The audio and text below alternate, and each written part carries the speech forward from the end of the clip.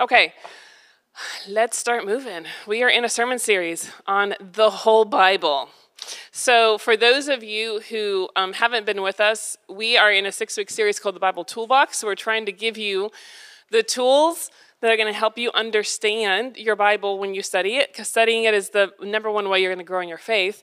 And yet studying it is really, really difficult sometimes because it was written over a period of time to a lot of different original people and a lot of different original languages. And there's a lot of history that if you did not study the ancient Near East, you're not going to immediately know. And so on Sunday mornings, I'm giving you a big picture overview of the entire Bible. We're going section by section.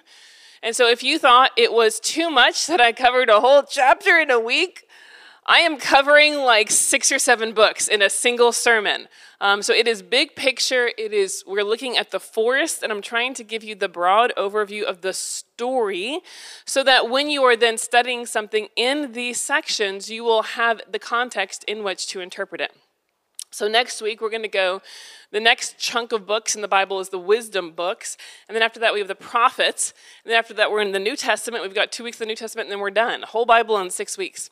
On Wednesday evenings, we are giving you the tools to really dissect each particular passage. So we're talking, last week, we talked about the different manuscripts and how to really read the footnotes about where the translations came from in your Bible and how to read the translator's notes about where they got, which manuscript they were using when they translated the version of the Bible that you are reading today.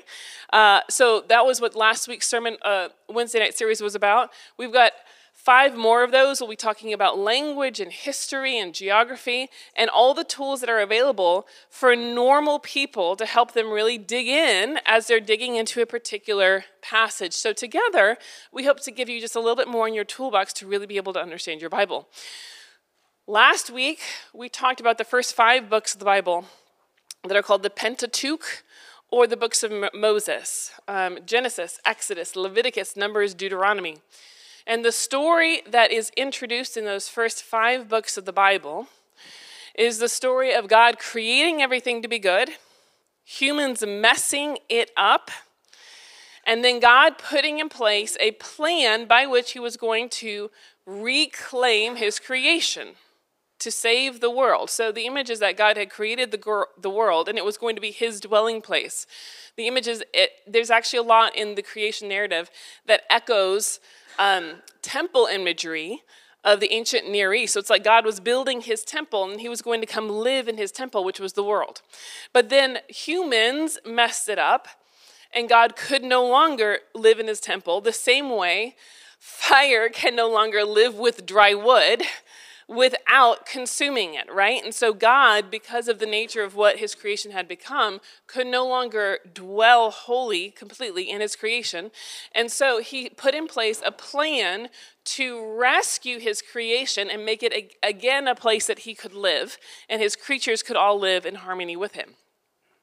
And so what that plan entailed was choosing a particular family. God chose Abraham. And Abraham grew from a person to a family to a tribe to a nation. And it was Abraham, Isaac, Jacob. Jacob became Israel. Jacob had 12 sons, which became the 12 tribes of Israel. And it was the 12 tribes of Israel that then became the nation of Israel. That nation went to Egypt under favorable conditions, was enslaved in Egypt. God rescued them out of Egypt and made a covenant with them.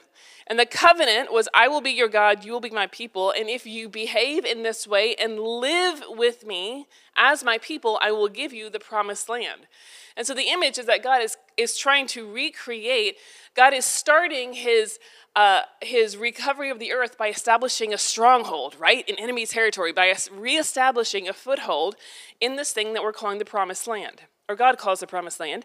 And what he's going to do is he's going to prepare his people to inhabit the promised land so that maybe he cannot dwell in all of the earth, but he can dwell here with this people in this place. And from there, he will then bless the world. And so he's got his people. He's got his plan. He brings the people to Sinai. He makes a covenant promise with them. And immediately, they start messing it up. Thus beginning the theme that will continue the rest of Scripture. That is, humans don't do things well. We do not do things well. We do not finish things well. We do not keep our promises well. We do not live according to God's plan well. But God, whose mercy is never ending, whose love is steadfast, keeps on being faithful to this people. And what he does is he gives them 40 years in the wilderness to really get ready for the promised land. So they come to the edge of the promised land. They say, we can't do it. They run away. God says, okay, you have 40 years. In that 40 years, the previous generation is going to pass away. A new generation is going to be born. He's got new leaders. He's going to really focus for 40 years in the wilderness to create a people ready to inherit the promised land.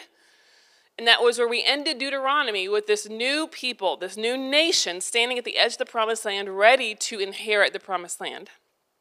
And in the image that we've been given, the promised land, remember, is like God's foothold in the creation, by which he is going to retake all of creation. So the wording is, through you, all the nations of the earth will be blessed. Through this people being faithful to God, living well with God, through him, all the nations of the earth will be blessed. Through this promised land, God will bless all the earth. And Deuteronomy ends with the people right at the cusp of going into the promised land. And Moses says to them, I've set before you life and death. Choose life so that you may live abundantly in the land that God has promised to your ancestors. And spoiler alert, they chose death. So here's what happened. The historical books, which is the second section of the books in the Old Testament. So the historical books start with Joshua, and it goes Joshua, Judges, Ruth, 1st and 2nd Samuel, 1st and 2nd Kings, 1st and 2nd Chronicles. All of those are the historical books, and it's the story of Israel in the land. The story of, so if the Pentateuch takes us up into the edge of the promised land, the historical books are the story of Israel once they're in the promised land. And so what happens with Joshua, it's the story of them coming into the land, them coming in and conquering. And in some ways they're faithful, and in some ways they're not. It's a bit of a mixed bag, but it's like this feeling of, wow, we finally made it. We finally did it. We've been in the wilderness for 40 years, and finally we're in this land. So there's a lot of victorious language in Joshua. There's a lot of, this is one of those books where a lot of people have these verses like stitched on pillows because they're very nice verses, or painted on something on their wall. Be strong and courageous, for I am with you. That's a wonderful verse to memorize. It's great. I get snarky about this because there are a lot of Bible verses that nobody wants to stitch on a pillow. But this is one of those books where there are a lot of just really strong, powerful Bible verses, because this is a victorious chapter for Israel coming in, taking hold of the promised land, and they end Joshua finally as the people of God in the promised land. And what there starts to be murmuring of is, you know what? We're in the promised land. We really should have a king, because all the other people have kings. All the other girls get it. Can't I have it? All the other nations around us have a king. We should really have a king. And what God responds is, you have forgotten already. Remember we said at Sinai, I am your God, you are my people. I'm your king. Don't put another person over you. I am the one who is leading you. I will raise up people as I need them, but do not get confused that you need somebody else, because I am your king. And so what happens after they're in the promised land with Joshua is we go into the book of Judges, and we see that when there was no king in the land, this is the phrase of the book of Judges. In those days, there was no king in the land, and everyone did what was right in his own eyes. How do you think that went? Judges is by far the darkest and most disturbing book of the entire Bible. Judges is the one where wherever you hear people quote things and they're like, did you know this was in the Bible? It's always from Judges. It's always from Judges. One of the things you have to understand about Judges is description does not equal prescription. So just because the Bible says something does not mean the Bible is condoning it. And part of what's happening in the book of Judges is we're seeing how terrible it gets when everyone does what is right in their own eyes. Because it wasn't, in those days there was no king in Israel, and so everyone lived as though the Lord God were their king in faithfulness to the covenant with Yahweh. That would have been a different book. Instead, it was in those days, everyone did what was right in his own eyes. And all hell broke loose. Quite literally. I mean, there are very, very gruesome stories throughout the book of Judges that rival anything you see on Game of Thrones. Like, I'm not kidding. Like, it gets really graphic. It gets really dark. It gets really violent. And by the end of the book of Judges, we have seen sexual assault. We've seen dismemberment. We've seen child sacrifice. We've seen everything, and it has gone all the way down to the whole land embroiled in a civil war. And so Judges ends, and we come into the book of Samuel. In the book of Samuel, throughout Judges, so the judges were the people God was lifting up to try to lead the Israelites out. So we have a number of judges, like Gideon was a judge, Deborah was a judge. All these people that God was lifting up to try to lead the Israelites back, and they would come back for a time, but it was like their New Year's resolution. They would come back and they would be faithful for less than a chapter. It's like their faithfulness lasted 3 verses and then they're off again. So that was the book of Judges, and then we end, and in Samuel, God has a new plan. Because in Samuel, God starts raising up a prophet, and through that prophet, God is going to give people a king, a leader. So Samuel is the first prophet that God raises up and God calls to overthrow not to overthrow, but he takes down the religious family that was in charge because they were corrupt, because everyone was corrupt. And starting in the book of 1 Samuel, we see God working about to raise up a king. The first king is Saul. Saul starts out well, and then he falls. And the second king that is raised up is David. This is another name that is important to remember. This is the second king of Israel.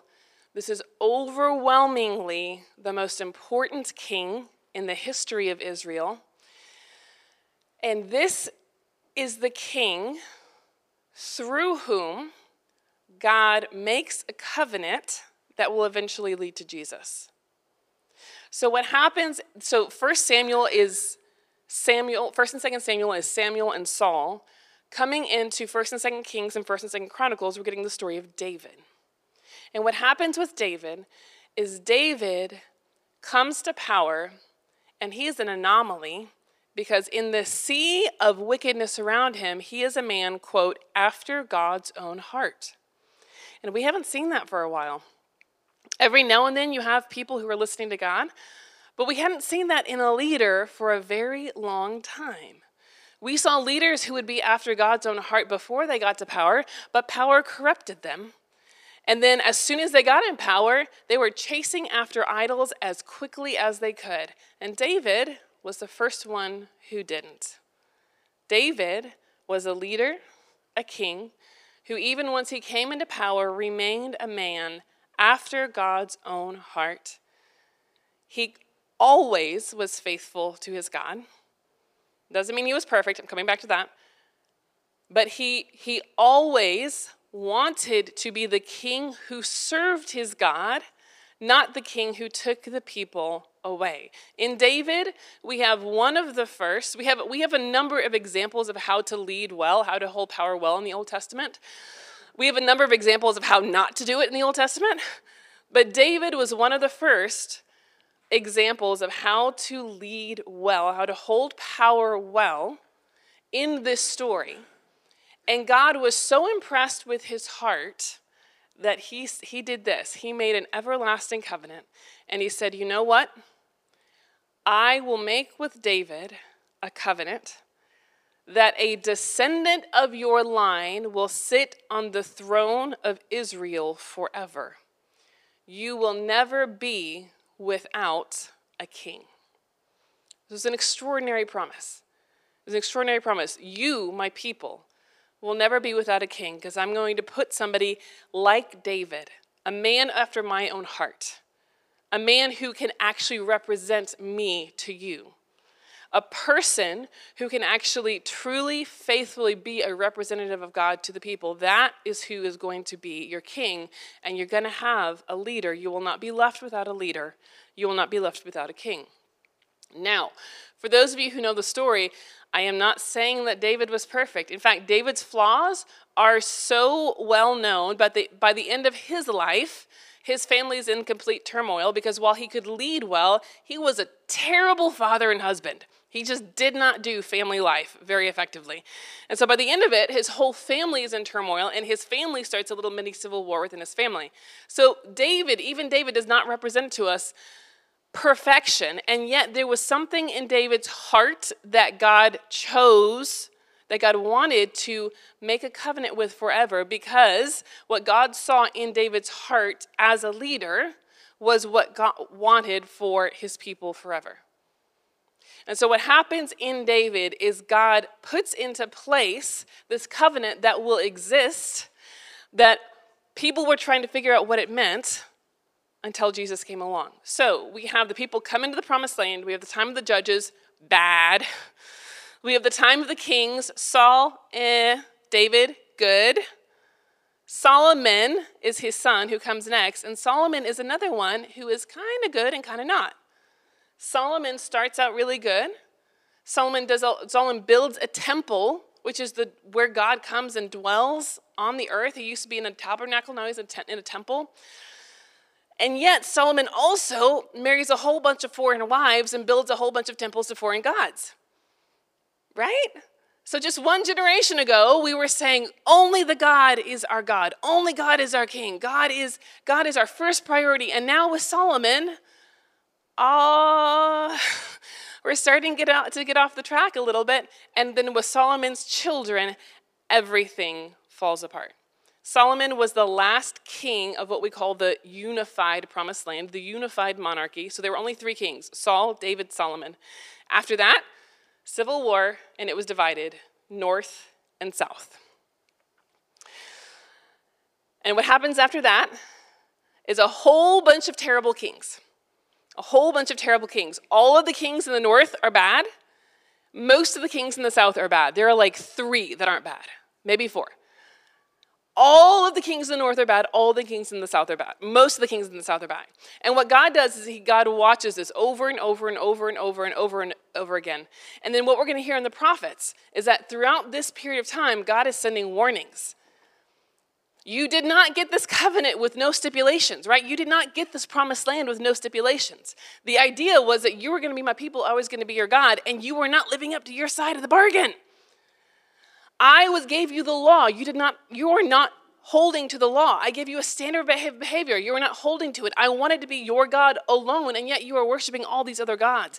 And so what we're going to hear in the prophets is throughout this long period of time that we see in the Kings and the Chronicles, all these bad northern kings, mostly bad southern kings, God is giving warnings over and over and over and over and over and over and over again, which I never really fully appreciated until I got a parent. Until I became a parent, you know the phrase that surprises me how often I say it now? I'm not talking to myself. Have any of you ever said this phrase before? So I'll be in the living room, and Annabelle or John will be sitting there, and I'll be like, hey, it's time to pick up your toy and put it in the basket. And then I say it 10 more times. And there's literally no sign that they even acknowledge that words are coming out of my mouth. And then I keep saying it, and then I finally go over and I put my hand on their hand. It's time to pick up your toy and put it in the basket. And then eventually I start yelling, because once you say something 25 times and there's no sign that anyone has heard it, you start to lose your temper. And then what I say, and I can't believe how often I say this, I'm not talking to myself. Like, these words that are coming out of my mouth are not just because I want to say words. I am instructing you to do something. Literally, that is what the entire prophets is about. Like, I just summarized the prophet series for you in a single line. It is God saying, I'm not talking to myself, guys. I'm saying lots of words. Look how many words there are in here. So many words. And none of them are for my own benefit. This is not me talking to myself. This is me telling you what you're supposed to do. And the people going, no, okay. And then just going back to what they were doing. And so finally, after generations of that happening, God allows the consequence that he had been threatening for a long time, and that consequence is exile. So first, the northern kingdom is taken into exile by Assyria. The southern kingdom holds out a little bit longer, and then is ultimately taken into exile in Babylon. You cannot overstate the level of trauma this was. You cannot overstate the level of crisis this was for a national identity. We do not have an experience in our identity as Americans that is anything close. Pearl Harbor does not come close. 9/11 does not come close. This is an entire nation, not only being all of their major cities being destroyed, but most of their people actually taken out of their nation, transported to a different land to live as servants and slaves in a different land. We do not have an experience like that. It was an ultimate crisis for the people because then they had to figure out, why did this happen? Why did this happen?